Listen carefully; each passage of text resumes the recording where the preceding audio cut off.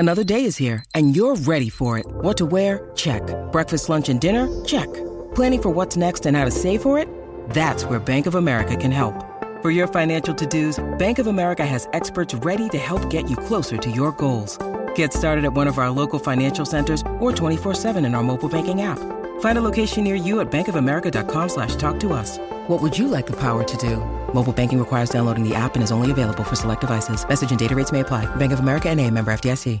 Hi guys! Welcome to Hairstyle Secrets, brought to you by Prinny Ray and Amber Lowe. Woo! Hey girl. Hey. Oh, that sounded so fake. What was That was so fake. Why did you say that? You know what it is? I feel like every week we come in and it's like we have to do like some kind of natural intro. Yeah, but and then it's sometimes, just, it's just dead. Yeah, it's a bit. I'm not even going to try to explain it. Just it's dead. How have you been this week? Better. Mhm. I'm feeling a lot better this week than last week. I'm not sure how you're feeling. No, so I'm exactly the same. I think last week I felt very drained and exhausted, and this week I feel like I've managed to like get a lot out of your system. I'm not like jumping off the walls, but I'm not like down in the dumps either. Down in the dumps, yeah. Do you know what I've been thinking? Like, we kind of been talking about this in terms of like, how do you go from being like really sad, really down, posting a lot about this topic on socials, transitioning to then going back to like posting your content and almost going back to normal life.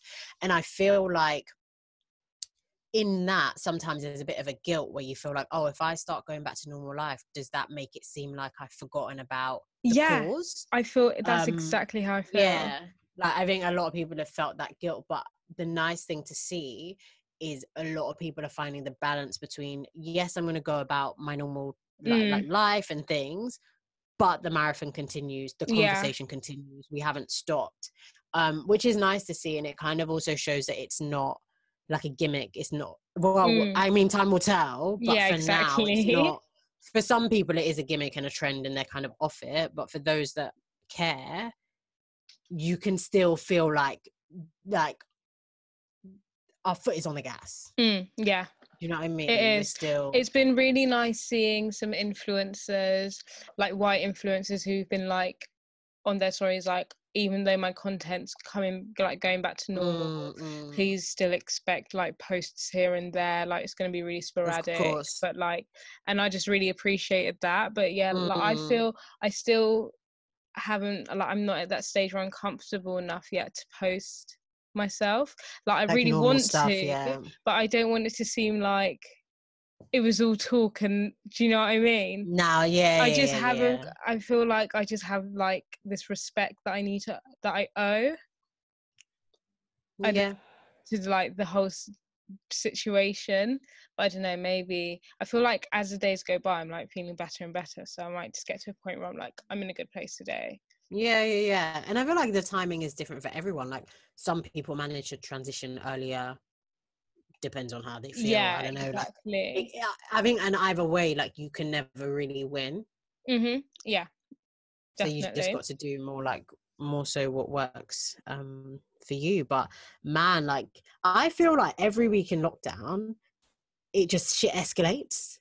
Like it's sorry guys, you can't see relax. my facial expression, but I'm in agreement. Like, this week is literally like, who's next? Which statue is coming down? It's like go. Who's next? No, but do you know what? It's literally like that, and it's like,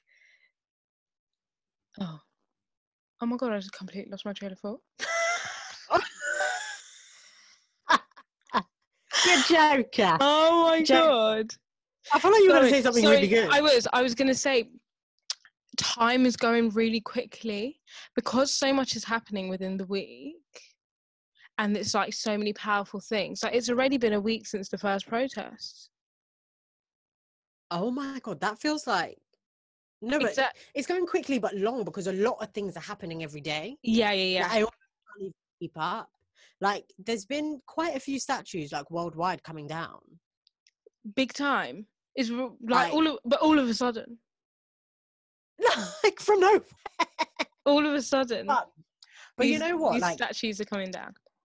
as much as I think it's a great thing, one of my friends, Nee, he posted on his story today, which was quite, like, thought-provoking, and I think he got a lot of Conversation. not necessarily backlash, but a lot of conversation. He basically said that he kind of feels some type of way about the statues because it's coming down, because it's such low-hanging fruit. Like, there are bigger things to address, like bringing down statues is nothing when you think about the systematic racism that exists, like, in like an institutionalized level. So it's like, yes, on the one hand, you're kind of happy that statues are coming down, but two, we don't want it to seem like people are almost making it seem like, yeah, we've done this for you now, guys. Yeah, now that's it. Yeah. You know? There are bigger so fish it's to like- fry, and I feel, I do get that.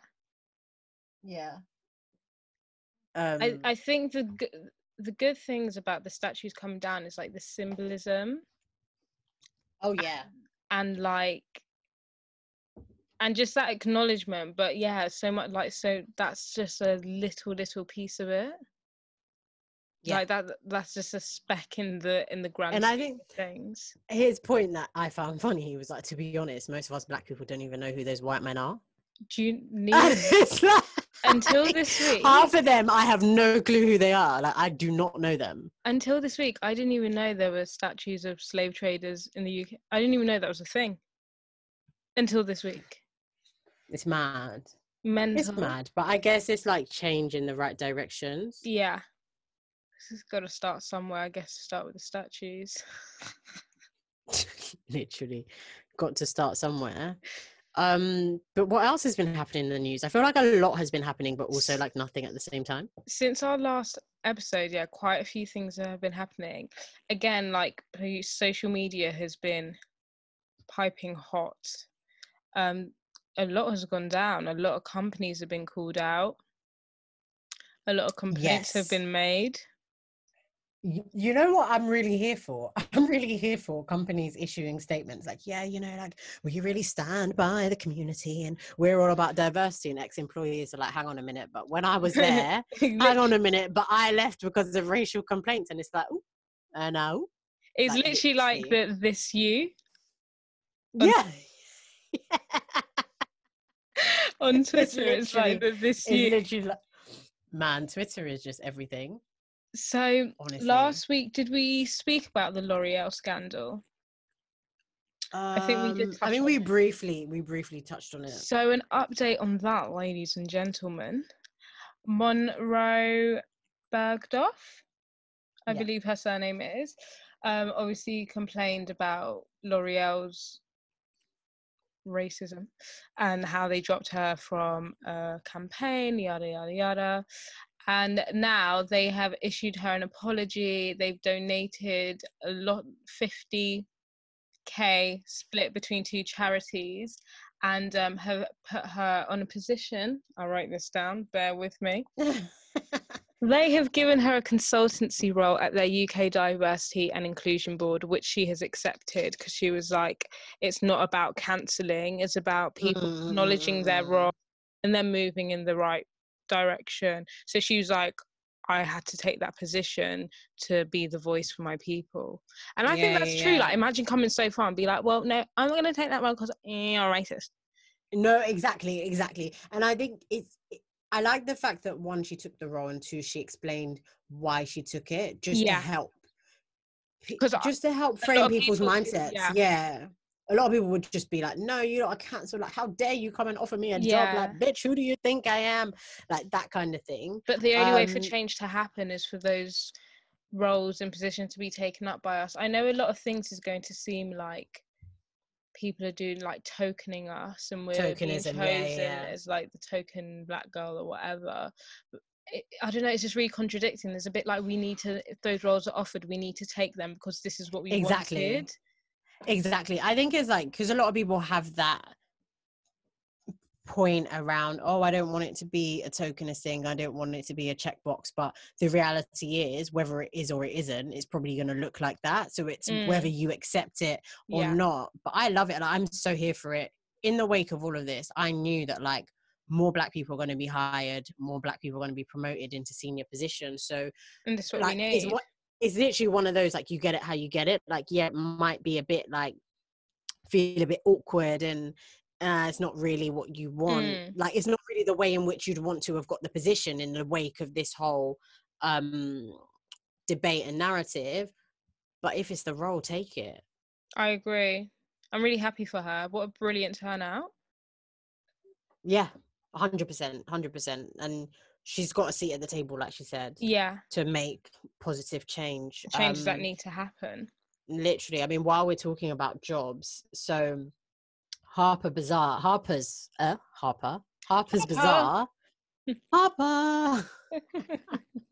What is wrong with us? We're Harper's so easily Bazaar, sidetracked, for God's sake. Sorry, literally. you're going to say it again. Sorry, go on. Harper's Bazaar. I have a new editor-in-chief. Who is a Black woman. But wait for it, guys. Wait for it. She is the first Black editor-in-chief in the history of the 150-year-old publication. I present to you Samira Nazar. Woo! So she was amazing. Clap, yep, cheers all around. So she was, her background is like, she was a stylist. I think she was like a fashion director or editor at Vanity Fair. And now she's got this role. I think, yeah, it's amazing. It is amazing. I don't know, I just feel conflicted. I feel conflicted because they've never ever. So this looks a bit like tokenism. Oh, 100%. And the timing is like, the timing couldn't have been better if you tried. It's almost as if they were like, shit, everyone's coming at us talking about diversity. They're tweeting us. Right, let's just, we're a Black woman, editor-in-chief, done. That's it, we're sorted, got our backs covered. No one's going to look twice at us. We got a Black woman as well. A Black woman, editor-in-chief. Yeah. 153 years is a long time. Harper's, honey. We see through you, boo-boo. It's mad. And I was doing back, like, not research, but just reading up on it. And I was thinking, to be honest, like, who is even checking for Harper's Bazaar? And it's true, because they're going through a phase of, like, struggling to stay relevant. And they need, like, at a publication like that, you need a change. Yeah. If you're doing the same thing and you're expecting a different result, it's not going to work. Like, you need a change, you need a shake up. But why does it? And maybe this was in the works. Like, I don't want to put down either. on it, but don't want to rain on her parade. Because they might have just been copying, like, Vogue, right? UK Vogue. Yeah. Because their editor-in-chief is a Black man. So they're thinking, okay, he's come in. He's obviously added a bit of spice, a bit of flavor, creative direction. Maybe we should go that way as well. Maybe we should go that way. But the timing, hun. Yeah. I would have, I don't know. I just feel like maybe we would have, like, done it, kept it under wraps for a bit. I don't know. Well, it is what it is. It's a good thing for the company, and for any Black women or Black men working in the company and feeling the ways. It's a positive thing for them. Yeah, to know definitely. That, the big boss a voice there. Yeah. Matting zatting. Mate, I feel like so many more of these are about to happen. I swear to God. Oh yeah, girl, you know what it is? A lot of I always say, you know what it is. I'm done saying that, but a lot of these companies, you can tell they don't want to be the first one to do it. Yeah, they're all planning it. They're all planning promotions. They're all planning hires, but they're like, oh, wait for someone else first. It looks like we're forcing it. It looks a bit too forced. Like, we're not trying to. This is what I'm saying. This is honestly the most controversial, like, thing to happen, because it's like, if I do this, if I do that, honestly, you can't get it right. But let them worry a little bit. Shout out to my Black women killing it. We're about to be making money moves. Us or Black women? Black women. Both. You mean both? Bitch. But whilst we're quickly, I wanted to say this at the start, but I just wanted to quickly thank everyone that oh my God, yeah I know, tuned into our last episode. We got so much amazing feedback. I think we were actually quite stunned. We didn't realize what we had done. We got a lot of feedback of people saying that they found it very educational. Some people said they learnt more on our podcast than they ever did in history. And I just thought, wow, like, who knew just talking about our day-to-day struggles would have been a huge learning curve for some people. But we just want to thank you guys for supporting us and listening, and for all the kind messages as well. And sharing as well. It's been really sweet. Like, little old us. Literally. Teaching people things.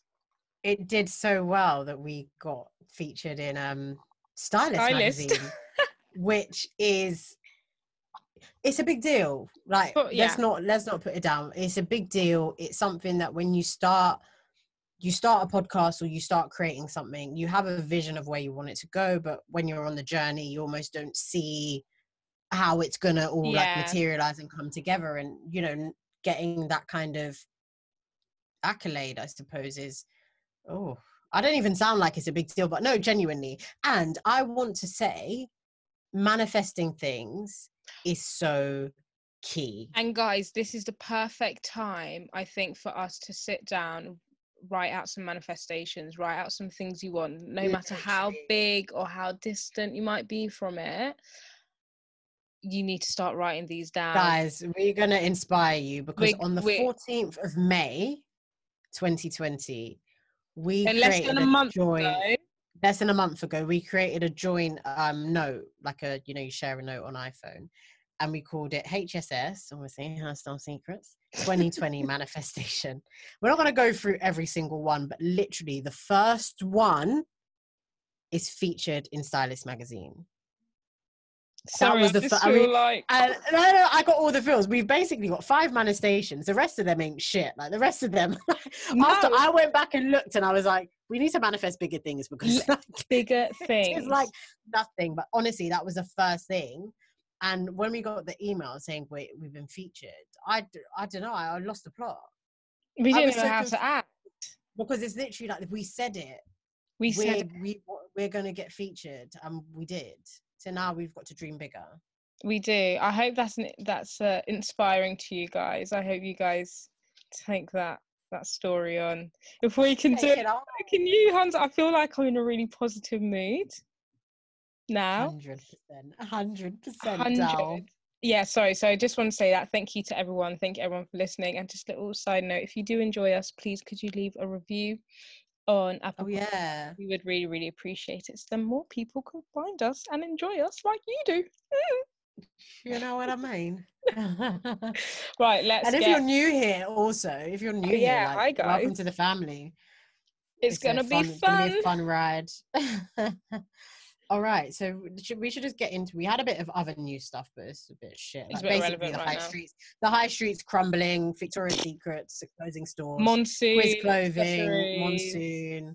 Like, it's bullshit. But to be honest, a lot of these companies are just doing shady business shit. Like, the headline will be in administration. You think they're going under. No, they're just putting the company in administration, and they're going to rebuy back the company, restructure, close some stores. So the owner's still going to be good. So long story short, they're all just doing fraudulent shit. Long story short, we need to change where we shop for, and we need to, like, that's what we need to do, guys. I mean, that's that on that. Point blank, and the period. Everyone needs to be more intentional, more conscious with where they're spending their money, the coin, who they're spending their money with, understand more about the morals, the value, the culture of the business, the founder, what they believe in, what they stand for. Let's support and encourage smaller businesses. And I know there's been a big push for like Black-owned businesses. That's a great thing. Obviously, the Black community does need support in that area, but there are a number of small niche businesses that would appreciate and benefit from your coin more so than these big white fat men sitting on boards making shit decisions. No shade, using shit material, but shade, big shade. No shade, but shade. Anyway, I'm done. Amber, take it away. So as we said, a lot has been going on social medias, and what social medias. Social medias. One of them was the birth of this new page called The Influencer Gap. Dun, dun. This is the best page I've ever come across. No, So, literally. so if you guys are not aware of this page, it's called The Influencer Gap on Instagram. And basically, it's an anonymous page where influencers, content creators can submit their highest paid social media campaign. And they say if they want to, the brand or company they worked for, their ethnicity, like whether Yeah. white, Asian, whatever, and how much and whatever they were required to do. And guys, And they're following an and engagement, so they're you get the following context. engagement, what they were required to do and how much they got paid for it. It's wild. Girl, it's wild. Some of these numbers, influencers are being taken the piss out of. Like, they are. Yeah. I think majority of them are being taken the piss out of, but the ones that are enjoying are chopping life. Like, they are getting paid. So when these companies say they ain't got no money, they got money, Bill. No, they got money. But I saw, there's this other page. I need to figure out what the page is called. They kind of do post similar content around like influencer marketing and stuff, but it's more from the educational perspective. So it's not just spilling the tea, it's more how you should like value yourself. And is this Creative Gal Gang? No, it's not Creative Gal Gang. Creative Gal Gang. Creative Gal Gang. Why are we so childish? Literally childish. I cannot. Oh, okay, I need to I'll find the page and I'll like, I don't know, talk about it another time. But essentially, I think she is not an expert, but she works in this field. And what she said, she didn't directly throw shade at the page, but she basically said that in this market, it's so difficult to have a true benchmark to say, if you have this many followers, this is what you should be paid. And if you have this much engagement, but more so, it should be driven by you understanding your own metrics, understanding your own engagement, and then knowing what your worth is. Because I think a lot of the takeaways from the post is that people are just pitching themselves too low, or they're just accepting they're not fighting, they're not negotiating well enough. Because if you believe in your source and you know your source, even if a company tries to lowball you, which they will do from a cost perspective, because no one wants to pay more. It's kind of like going to a car boot sale. You're not going to go in high, you're going to go low and then meet in the middle. So you have to be able to push back and say, unfortunately, on this occasion, I'll pass. Yeah. Or if you're that pressed to do the campaign, then you do it. But man, I don't know, the fees are crazy. But the main point is that white influencers get paid more than black ethnic minorities. Period. That's the real tea, period, with a T on the end. And for some of the stuff that they get paid for, it's like nothing, and they get paid thousands. I saw one that was like 15,000. I said, blood clot, give me a bit of that.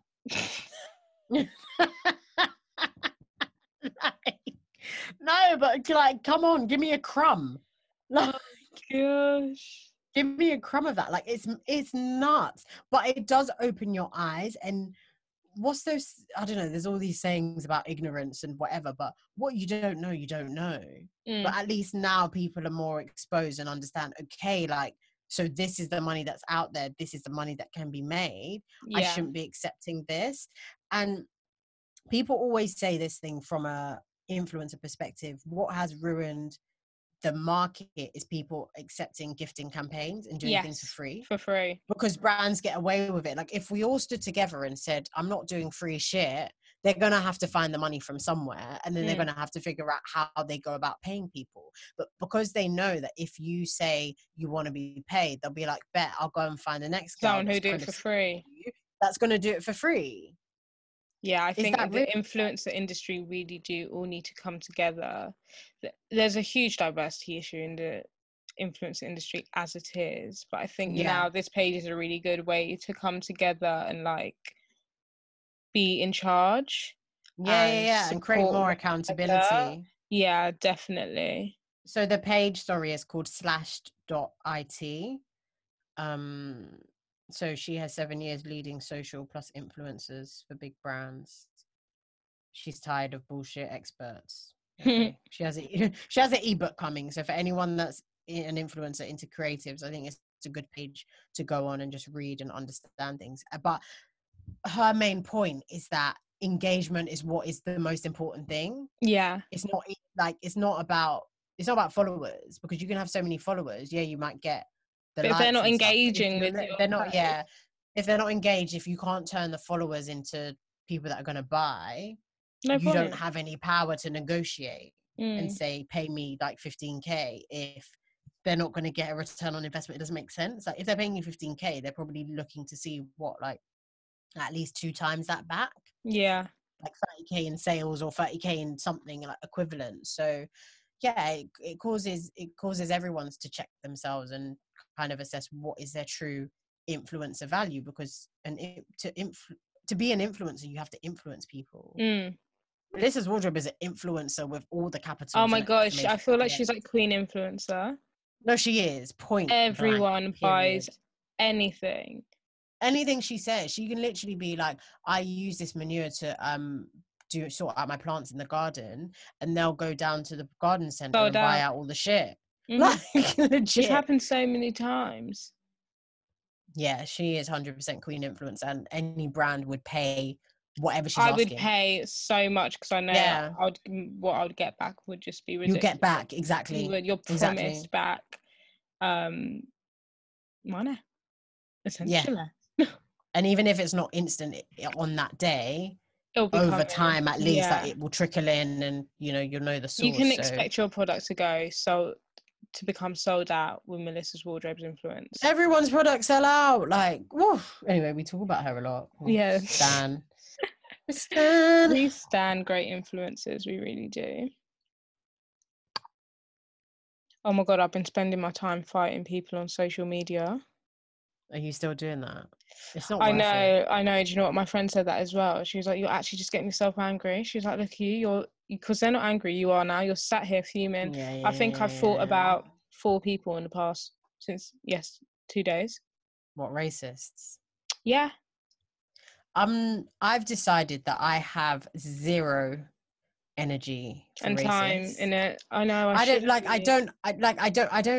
have the energy, because you have made up your mind on something that's so simple, and you're going out of your way to be like intentionally obtuse to make a point on something that matters none.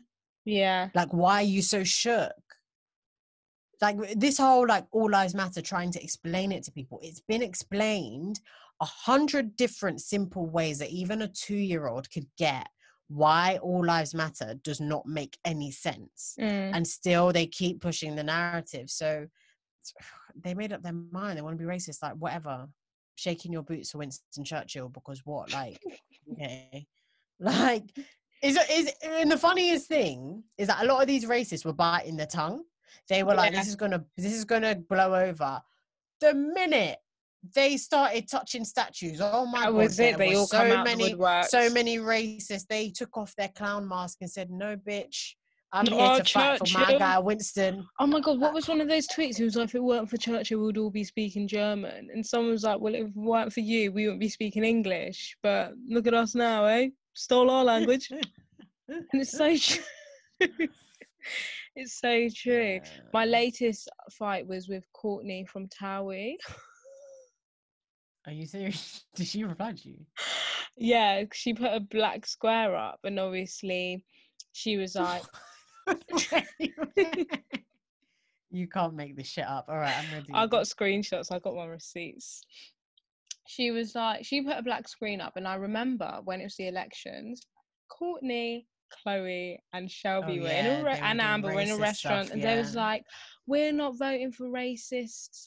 Jeremy Corbyn's a racist. He's Semitism this, Semitism that. He wants to cut our taxes or up our taxes, whatever the hell it was. We're voting for Boris, blah, blah, blah, blah, blah.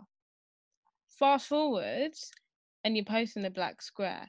So I, just wondering, casually stumbled upon this black square, asked, how can you support an anti-racist movement but vote and support a racist. Like, that doesn't make sense. Now, if anyone in the audience has something to say about this statement, I want to hear it. I really want to know. And she responded back to me with, if I want to support BLM, then I will do so. And I was like... It's so contradictory, though. It doesn't make sense. I was like, but you can't follow an anti-racist campaign and still support a racist. He's like, yeah. I've had racism against me because of my religion. And I'm like, it does, babe, like, this don't make sense. She's like, I support anti-racism. And I was like, you can't pick and choose when you're anti-racist. You can't be anti-racist now, but not anti-racist when you're choosing a racist prime minister. Like, that doesn't make sense. Anyway, she deleted my comments and slid in my DMs, and I ignored her. She slid in your DMs? Yeah. All right, what did she say? Come on, bring it out. Right, if you really want to know, I can tell you. Tell her to go listen to our podcast, bruv. Oh my God. You should have been like, listen. You know what? Babe. Tomorrow I'm going to send it, be like, look, you were lucky enough to be featured on my podcast, hun. Right, so she... oh my God, she sent me bear messages. Is she beefing you? All right, guys. Buckle up, get some popcorn. She's like, I'm not getting into politics on my page. It's not what it's for. If I want to support BLM, I will do so. There's nothing more you need to try and understand from that. Let's all stand united. We're not standing united when we're fucking voting for Boris Johnson, are we? Anyways, if you want political combos, I'll direct you to some Instagrammers who will be better for you to comment on. And she sent me the Tories, Labour, Green Party and Simple Politics page. Get a grip, Courtney. Get a grip. She's taking the Anyways, tomorrow I'm going to send her my podcast episode and be like, babe, look where you turn up. No, what you should actually send her, you should send her the last episode so she can just, like, educate herself. She won't listen to it. Because I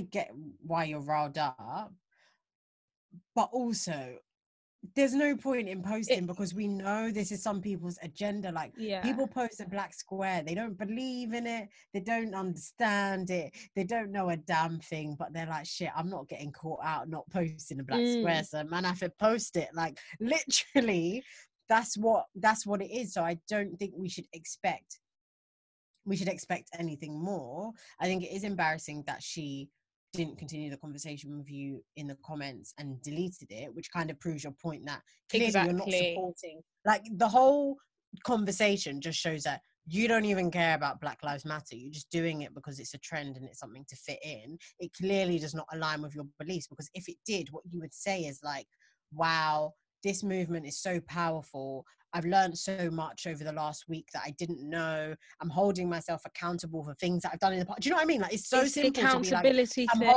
I hold myself accountable for things I've done and said in the past. Like, you know, now I'm more woke. I'm aware of this. And going forward, you know what? I'm going to try to align my life and my brand with the right thing to do. Yeah. Do you know what? It's so funny you say this. Man. Because I had a conversation with my friend, and you know, in my last episode, guys, I discussed a situation where I was in a WhatsApp group chat with some friends. Oh yeah. And the person who used the N-word, surprise, surprise, has posted all his BLM stuff, and I'm angry, and I want to comment, like, this is really surprising for you to post all of this, because only 2 years ago he's getting all and this and this and that. And then I realised, and then my friend was like, yeah, but Amber, like, maybe they've changed and maybe they've acknowledged. Yeah. And that's fine, but I feel like I deserve an apology. And I feel like anybody who has used microaggressions, been racist, used the N-word, even if that means singing it in a song, and if you've grown up from that, I just personally think you should go to that person and say sorry and then post your support. Because to me, it's like, don't post your support and you still haven't even given me a proper apology for the way you've behaved, because then you can just be posting it again for the sake of posting. Like, how do I know you've changed? Don't post that shit until you come say sorry to me. I know this is really dramatic and might be a bit OTT, but I personally think to hold yourself accountable in your head is just not enough.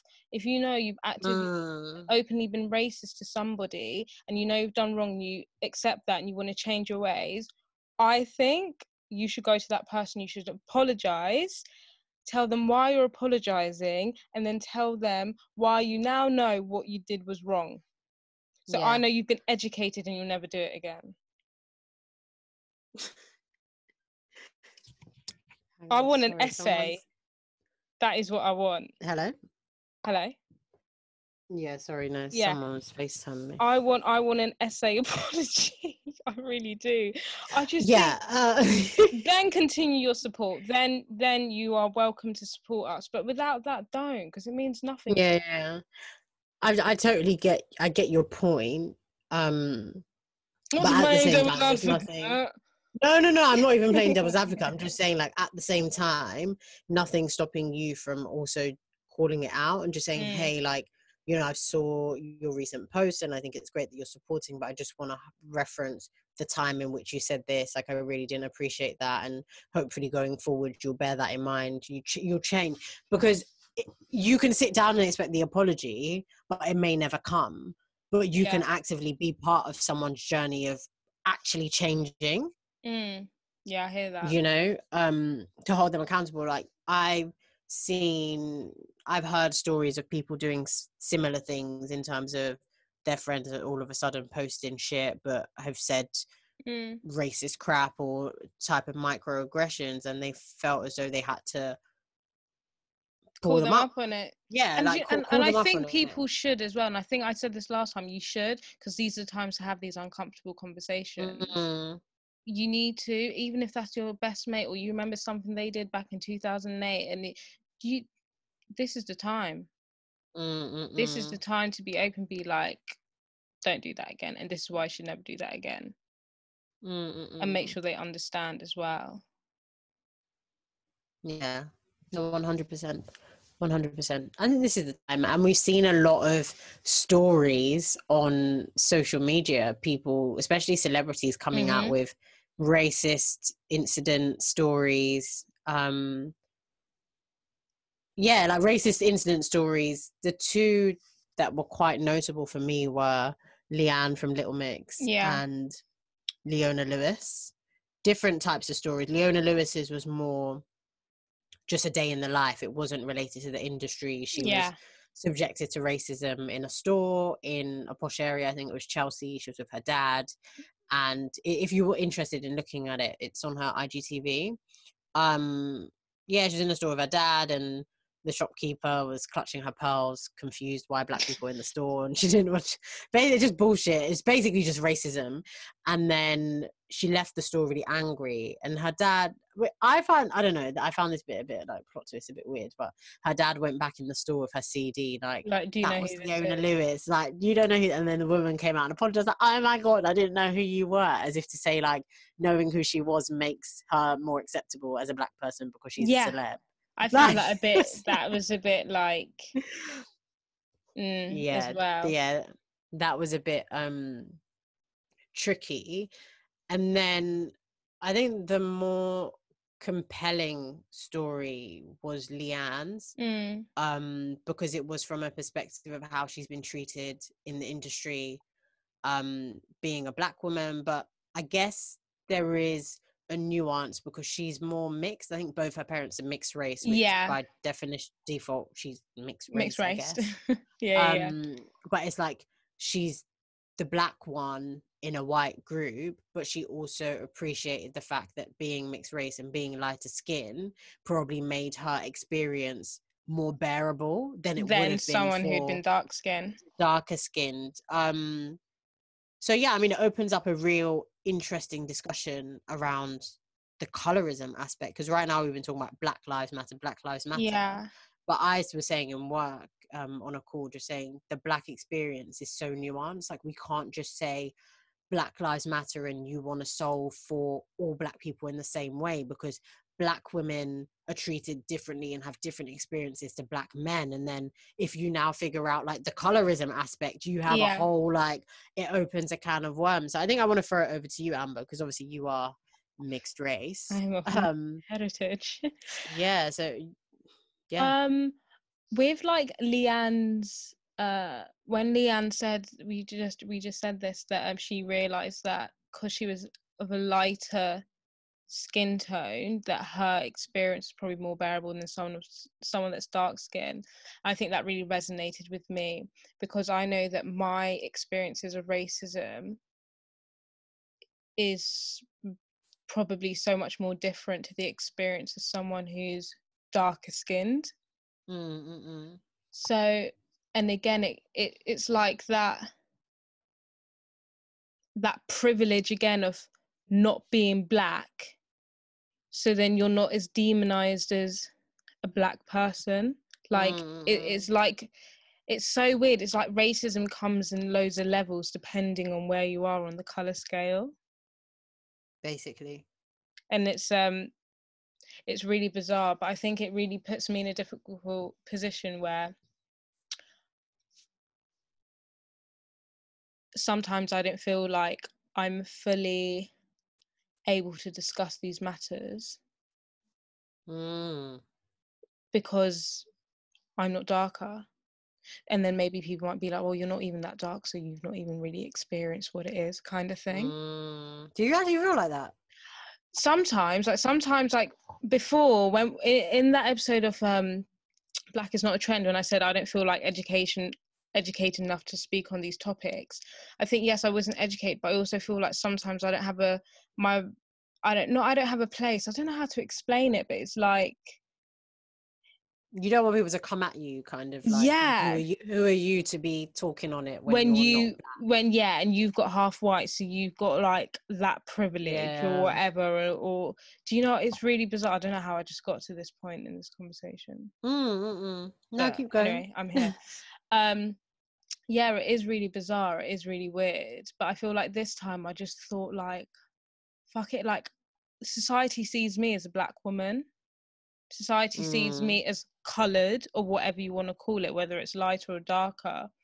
I'm still going to get treated the same way, maybe is not as bad, if people want to but I just thought, fuck it, like, this is my time to stand up for myself and for my people, kind of thing. But it's weird, I don't know, maybe being mixed race, I've seen some other like Instagram lives with mixed race people, like, I don't know how to speak on it. I think a lot of us way, because it's a weird, like, you don't know where you belong. What do you identify as? Have you ever thought about it? Or no, that's why I just laughed. I've never thought about it. I just, anytime someone asks me where you're from, I'm Turkey and Sierra Leone. Okay, but you don't. So do you identify as mixed race, or? Yeah, I identify as mixed race. Yeah, so I get it. No, I mean, it makes sense. I also think sometimes, and correct me if I'm wrong, because I'm not mixed race, I'm not trying to speak on your behalf, but how you identify depends on your family situation, and more so maybe where your mum is from. Yeah. Because a lot of people might, the mother is always a dominant force in the household, like irrespective of whether parents are together. The mum, like, my parents are together, my mum's from Sierra Leone, my dad's from Nigeria, but I identify more as Sierra Leonean because it's a dominant culture in the house, because the mums are always, I don't know, you just get more from the mum. So it would make sense why you wouldn't completely be like, I identify as black because your mum is white. And it would almost be a weird thing to this is identify as. It is a really weird identity limbo. Because on the outside, I'm black. Like, I'm brown, let's say. And that's how people see me. They don't care if I got a bit of white in me. But then as me personally, it's like, well, I can't ignore my white side. That's part of me. And I can't just ignore my black side. So I can't say I'm white, because obviously I'm not. I can't say I'm black, because obviously I'm not just either. Black, yeah. So I'm just mixed race. And it was really weird, because I thought I was maybe the only, I don't think I questioned my identity as much in the past until like this time now, like around these times. Yeah, because I've always been like just me, like I've never felt but then, like, I had a conversation with my mum, and I sat and I just spoke, like, and I was just like, where do I fit in here? Like, Like, where do I I'm not even belong laughing here? because it's a serious question. Because it's like, sometimes I'll be like, you guys, my African side, and it's like, am I too white for them? Or maybe I'll be like, my white side, and it's like, oh, am I too black for that? Whatever being too white or being too black is. But like, I that's mean, how yeah, you yeah. feel. Like, you even, but this is why it's so weird, because even though I don't feel out of place with any of my sides, I feel very comfortable and I don't feel like, I've never been the black sheep of the family, of either families either. I don't know. Do you know what? It's a very, very confusing thing for me as well now, thinking about it. But it's a good conversation to have, and it's good to Yeah. explore, and you probably find solace in the fact that you're not the only one that feels that way. And I think, though, I'm very lucky because I grew up with my black side, and I think a lot of mixed race people may have only grown up with one side, and if they've just grown up with their white side, they're going to find this whole movement very difficult to understand Wow, and that's powerful. participate in, simply because they don't know that side, or maybe they don't even identify as it, or maybe they don't recognize it. Because if you're really caught up, it's like in the Jungle Book, Mowgli is a human. Sorry, but this is what it's like. He's a human, and he's love brought it. up. We're talking about some serious shit. You're like, yeah, in the Jungle Book, yeah. This is really, this is going to be really smart, right? This is, yeah, I thought I'm about with this, you. I'm with you. right?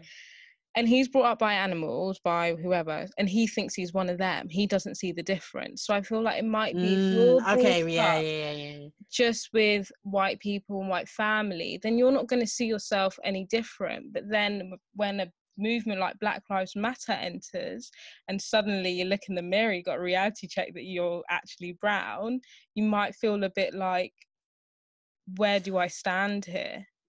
But on that point about not seeing yourself as any different, that only works if you're not subject to forms of racism and discrimination for you to have a self-awareness to see yourself as different. Yeah. So if it is that you're mixed race and you're with your white family, and your white family have never made you feel like an other, and you're in a community they've never made you feel, and it's only when you leave you realize, oh shit, yeah, I was a bit different, wasn't I? Versus being in that world. Because I've heard stories of mixed race children, mum is white, and the grandparents are being racist to their own grandkids. Oh yeah, I know that as like well. You hear stories like that. So I guess there's both sides. Like, one, you could feel like you don't know any different, you don't see yourself as different, and two, you could be made to feel like an other in your own family, which is horrendous. Like, I could never even imagine what that might feel, what that's like, because home is supposed to be safe. Yeah, family's supposed to be safe, so to feel like that, it's disgusting. There's also like cases where there's just someone I know, and they didn't know that they were mixed race. So yes, maybe is this the same person? Because I know someone. I know a girl that went to my uni. Oh, she's my age though. Oh wow! Is this a real thing? Yeah. So the girl's mum is white, and the girl doesn't know her dad, and the girl was never brought up to know that she was mixed race, but she's very, very fair-skinned mixed race. Oh, okay, fair. So Does she have curly hair?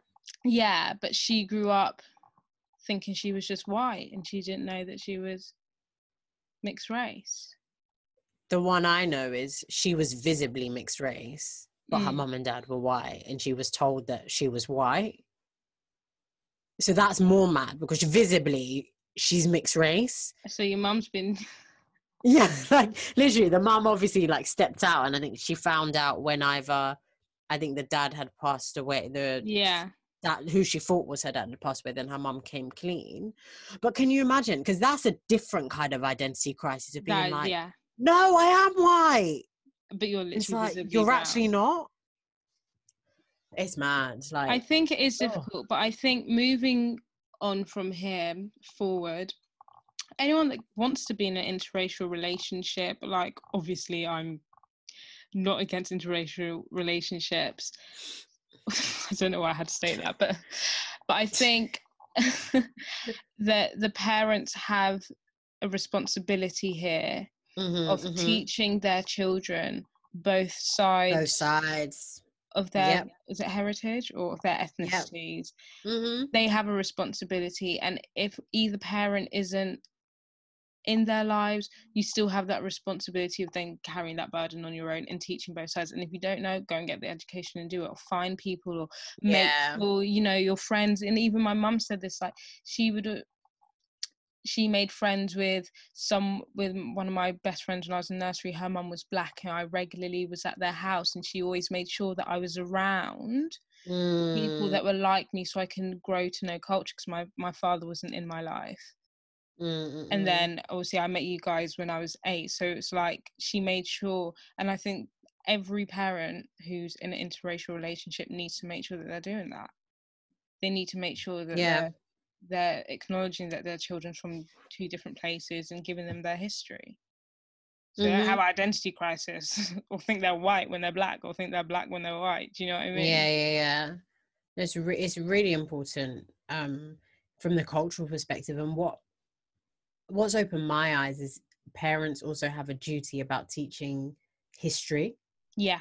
Because the British history system is just a form of indoctrination. So you can't rely on them to teach true history for somebody to really understand where their people are from. And I watched a snippet on Instagram today, and it was saying, if you explain Black history in a way that makes it seem like our history starts from slavery, everything after that seems like an achievement. Everything. Yeah. Everything after that. So that even so the littlest thing, you have a job. It seems like, wow, you've come such a long way from slavery, where that is not where Black history starts. Like Black history, especially in Africa, like it runs deep. We have invented things. We have found things. We were self-sufficient. So like the countries pre-colonialism, not even just Africa, but Asia, so many countries were amazing and beautiful, but they don't teach. Anyway, let me not even start getting emotional, because I just start getting really aggy. But yeah, I think it's really important to teach history, and I'm looking forward to having my own kids where I can teach them history, have like Saturday school, kind of like when you went to Oya, like having Saturday school. Do you know what? To teach and learn history, because it's important. We need Oya again, now that I'm older and I actually understand what it was there to do. It was a brilliant organization, guys. It was called Oya, which is Organization of Young Africans, and in Yoruba it means like come here, like, or like you lot, or like everyone, like them. Like, it's just one of those words.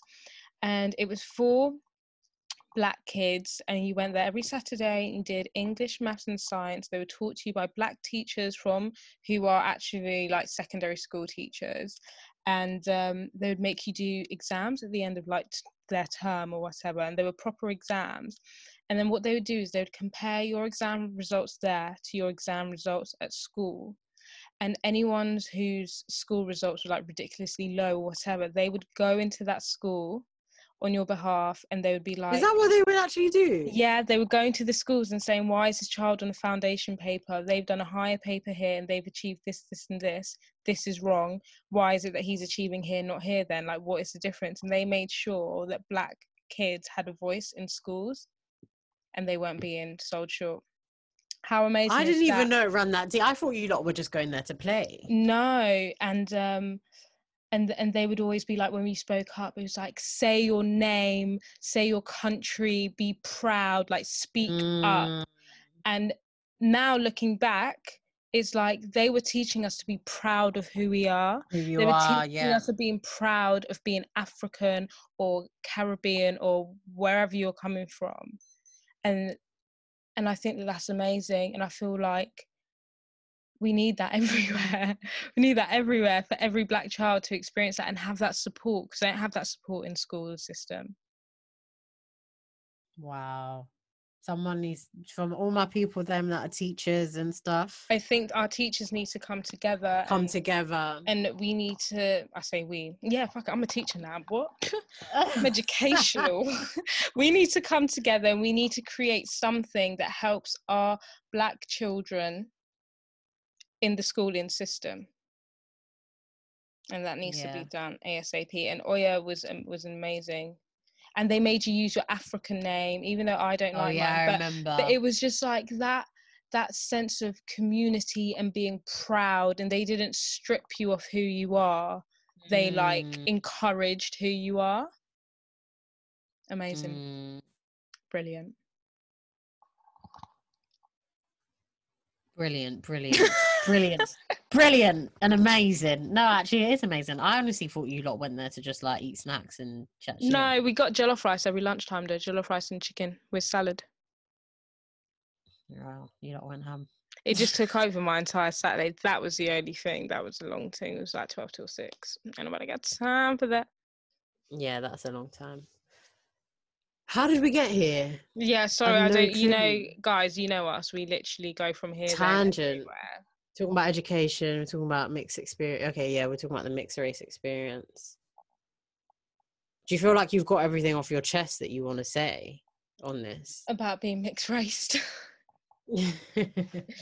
I think I do.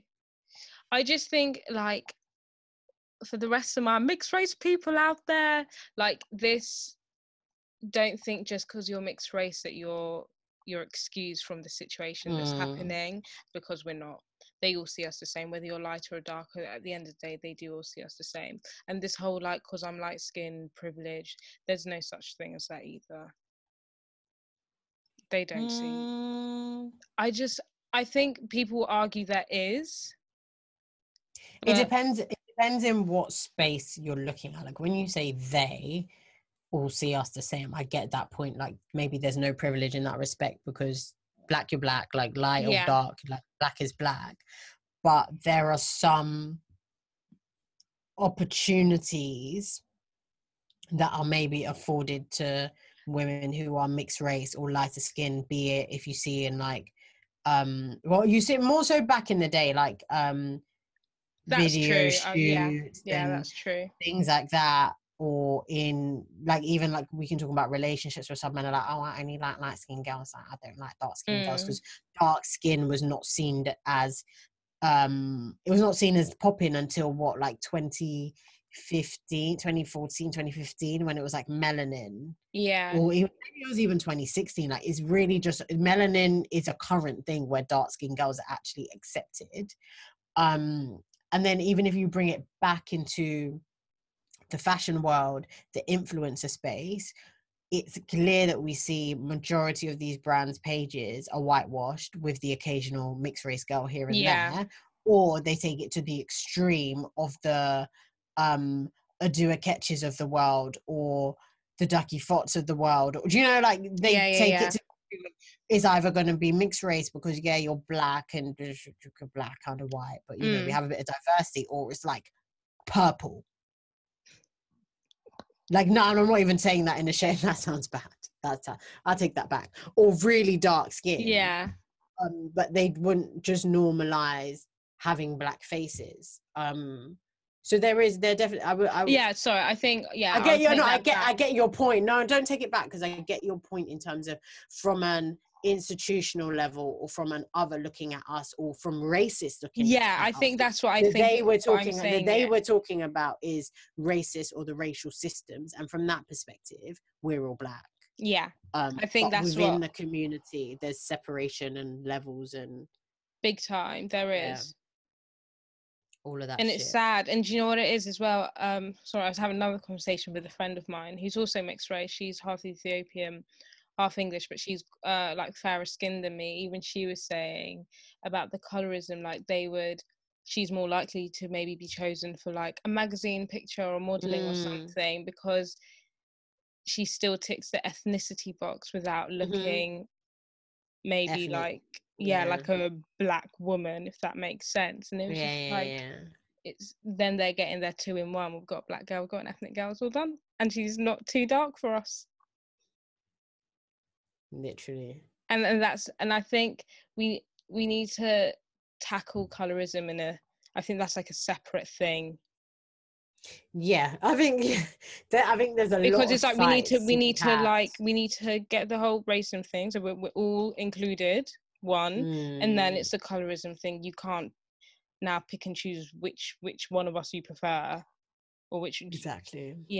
I think colorism has always been a huge issue, and that obviously still stems down from like slavery and how the mixed race people thought they were above the black people because, oh, I'm fairer skinned than you, and my dad's a slave trader or whatever, slave owner.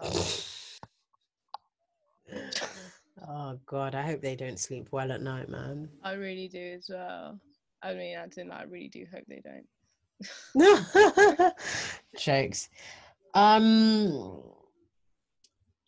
do you feel about it? Like when you see me, what do you see me as? Like when you see mixed race people, what do you see them as? I wonder how other people identify us. I think everyone just identifies us as mixed race. I get. I mean, I've never thought about it. Yeah, see what I mean? We don't belong. Yeah, I've never thought about it, but if it's I just think someone's mixed race and they say where they're from, and I'm like, okay, cool. I can place you, like, yeah. I don't know, like, I mean, if I'm being honest, if I cast my mind back to being younger, being in school, primary, secondary, it was tough being black. Like, it was tough being black, it was tough being dark skinned, and I think I've had phases where you wish, oh, I wish I was mixed race, or I wish I was white, even to the extreme of like wishing I was white. I remember this is so, I feel like so everyone's gone through that. I mean, everyone's gone through that. My dad was born in Manchester, and I remember when I found that out, I found it out when I was in primary school, maybe like year 4. And I remember I went to school and I was like, yeah, oh, my dad's from Manchester. And my grandparents lived there, but I was saying it in a way that I was making it seem like my dad was white. Do you know how mad that is? Yeah. It's mad. Like, I remember I used to have dreams. I had a dream once, and I think I forced it as a recurring dream that P. Diddy and J-Lo were my mum and dad. Oh my God. And they came to my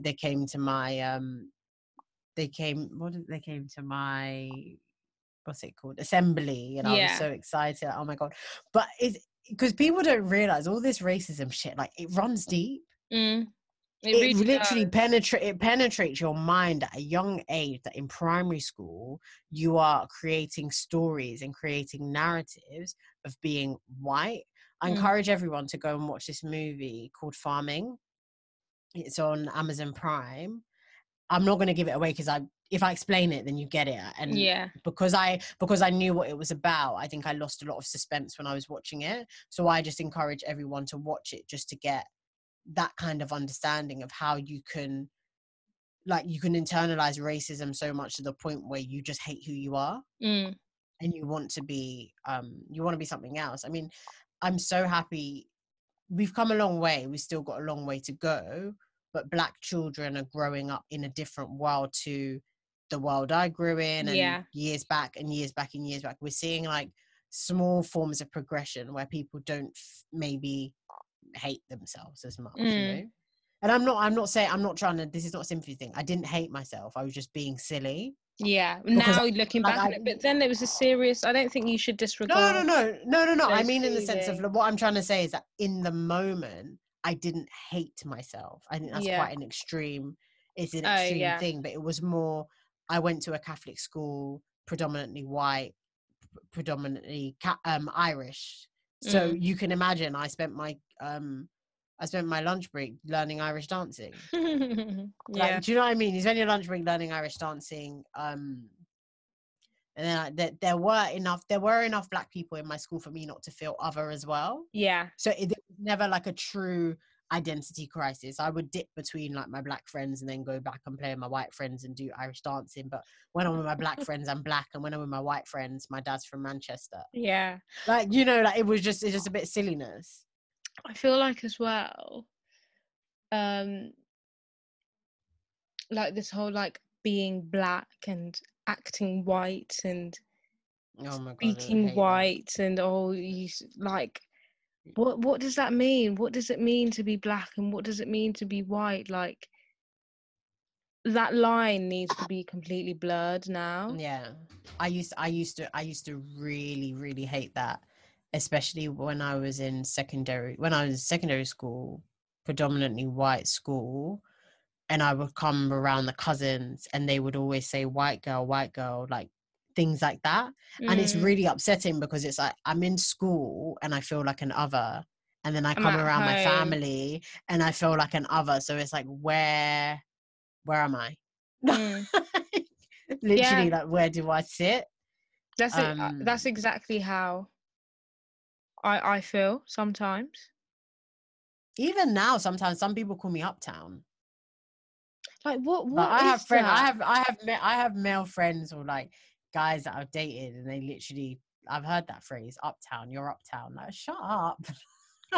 What even is that? because I speak well, because I like nice things. I'm uptown. Like, okay. I met someone like last year summer, and they were always like, you speak the Queen's English, like you're like royalty, like you must live in like a really nice posh area, like you're so you're so posh. I used to get you're so posh all the time, and it actually used to anger me. Like, it used to literally piss me off. But it's like, what is acting like royal? Like, this is just the way that sound white. It's just, you just sound white.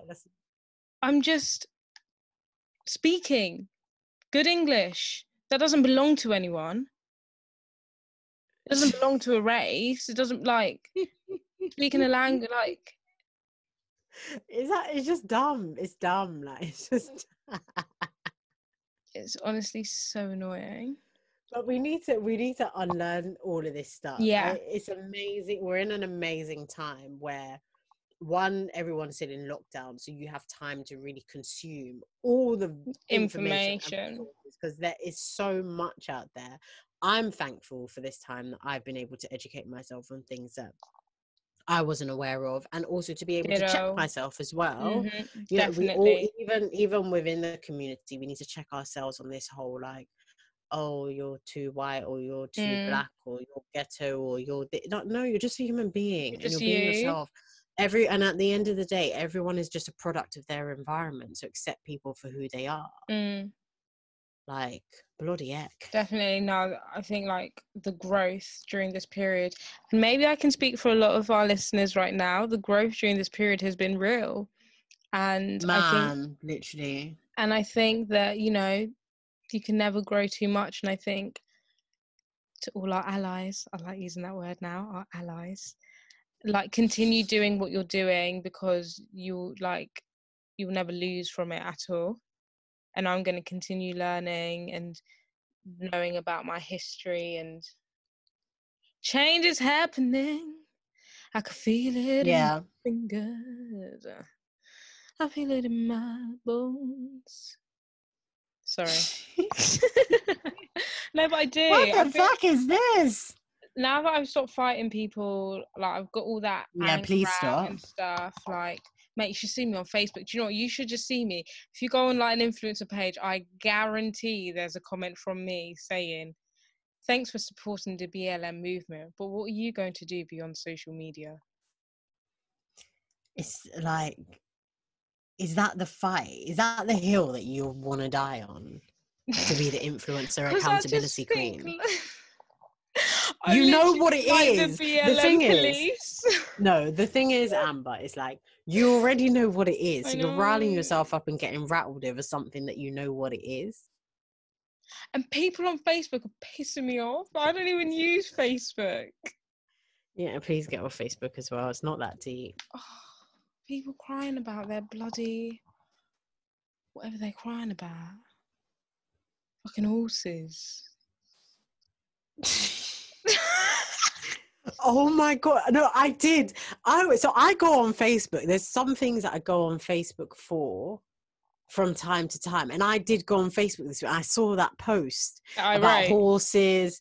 Bloody hell, this girl. Talk about No, you don't even understand, because I literally, there was this, anyways, everyone's just like, oh, this disgusting, horses shouldn't be treated like that, look at these protesters, disgusting, throwing bottles at a horse, disgusting, this and that, moan. Karen can't keep her mouth shut. Karen, honey, when you were swigging down bottles of Prosecco at Ascot, it wasn't disgusting towards the horses then, was it? You wasn't crying about the horses then when racing. horse racing kills 700 to 800 horses a year. You tell him, girl. Didn't see you complain then, Karen, when you dressed in your little hat. Like, don't piss me off, bruv. Don't. I know you're racist. Just come out and say you're racist. Like, don't pick and choose when you want to care about horses. Pisses me off, and then I get on one, and then I make myself mad. I'm over it. Sorry, is there something more important on your phone than speaking to our listeners? This is pissing me off as well now. No, you know what I saw yet? You know, there's all these parody accounts on Twitter, so you never know, like, if the tweet really came from the company. Yeah. So obviously, I love those. Lockdown is winding down, or I don't know, whatever lockdown is doing. So this is like a Fort Park parody page. It's not even that funny. So the tweet reads, Fort Park and Nemesis Inferno are trending. I believe this is the perfect time to announce our safety measures. We're replacing the steam in the tunnel and queue with disinfectant spray. Just remember to keep your eyes shut and to hold your breath to prevent death. So funny. You know what? You know why I'm laughing more? Because I actually thought it was true. Then I found out it was a parody page. Anyway, that's not important. Yeah, that was right. I don't know why you. It wasn't. Sorry, well, you didn't have to call me. You didn't have to call me out on it, did you? Well, because they can't see me, can they? Me and our listeners have been sat here in silence, so they can't see you. They can't hear you either. Shut up. Anyway, so I'm, like I said, I think life goes back to normal, but we still keep the narrative going, keep the conversation going. I'm looking forward to some scandalous things happening between now and next week. Oh, so I love really the tea that's coming out now. Yeah, so we can come back with the tea and bring you, I guess, more discussions on fashion, beauty, lifestyle related stuff, because remember, that is what our podcast is all about. Although we do touch on very hard-hitting issues. When necessary. When necessary. When necessary. And it has been necessary. So we couldn't just do 1 week and just go back to regular scheduled programming. Podcast. Yeah, that would have been a bit weird. But yeah, and welcome again to all our new listeners. I can't speak. All our new listeners. And to all our new followers on the Instagram. I sees ya and I appreciate ya. I'm really looking forward to getting back into some fashion gossip. So this is going to be exciting stuff. Very exciting stuff. So make sure you follow us on Instagram and Twitter. And also, please leave us a review on. Also, sorry, I'm putting my hand up. Can I speak? Guys, we've done God's work for you. We have created a Black-owned business directory on our blog page. So if you go onto www.herstylesecrets.com and then click onto Black-owned, there's a huge directory. There's women's wear, menswear, high-end, lingerie, accessories, footwear, skincare, beauty stuff. You name it. I bet you it's there. And we've also found an equivalent to Net-a-Porter. So for all my luxury shoppers out there, I've seen you too. You can now shop from these Net-a-Porter alternatives, which are Black-owned, supporting the Black community, giving back to us what you took away. Joking. It's just supporting the Black community. What is wrong with this girl? And that's on our website as well. You are always on smoke. Like, I need you guys to know that she's not even just like this just for this Black Lives Matter. This is just how she forever is. On crud. Like, chat shit, get banged. There'll literally be a simple situation. I'm like, Amber, just calm, just tone it down. Just you don't need to get serious. But I get angry because I'm emotional and I'm passionate about what I care about. Yeah. Do you know what I mean?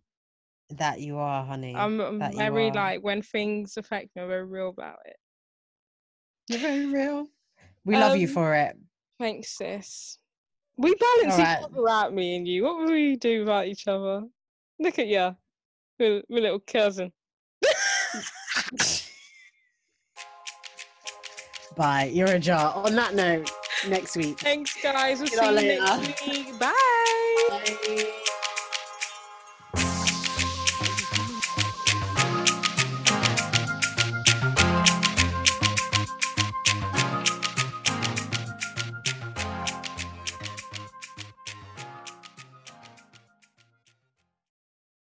Everyone is talking about magnesium. It's all you hear about. But why? What do we know about magnesium? Well, magnesium is the number one mineral that 75% of Americans are deficient in. If you are a woman over 35, magnesium will help you rediscover balance, energy, and vitality. Magnesium supports more than 300 enzymatic reactions in your body, including those involved in hormonal balance. From functional medicine doctors to mental well-being and female hormone experts, we all know that magnesium is the one mineral to improve all aspects of well-being and health. But which one? Magnesium Breakthrough from Bioptimizers, the trusted choice recommended by leading experts with 7 best-absorbed forms of magnesium to ensure your body receives the support it needs for overall well-being. Go to bioptimizers.com/balance today and use code BALANCE10 for 10% off. Support your journey to wellness at bioptimizers.com/balance. Magnesium Breakthrough from Bioptimizers, your foundation to optimal health and vitality.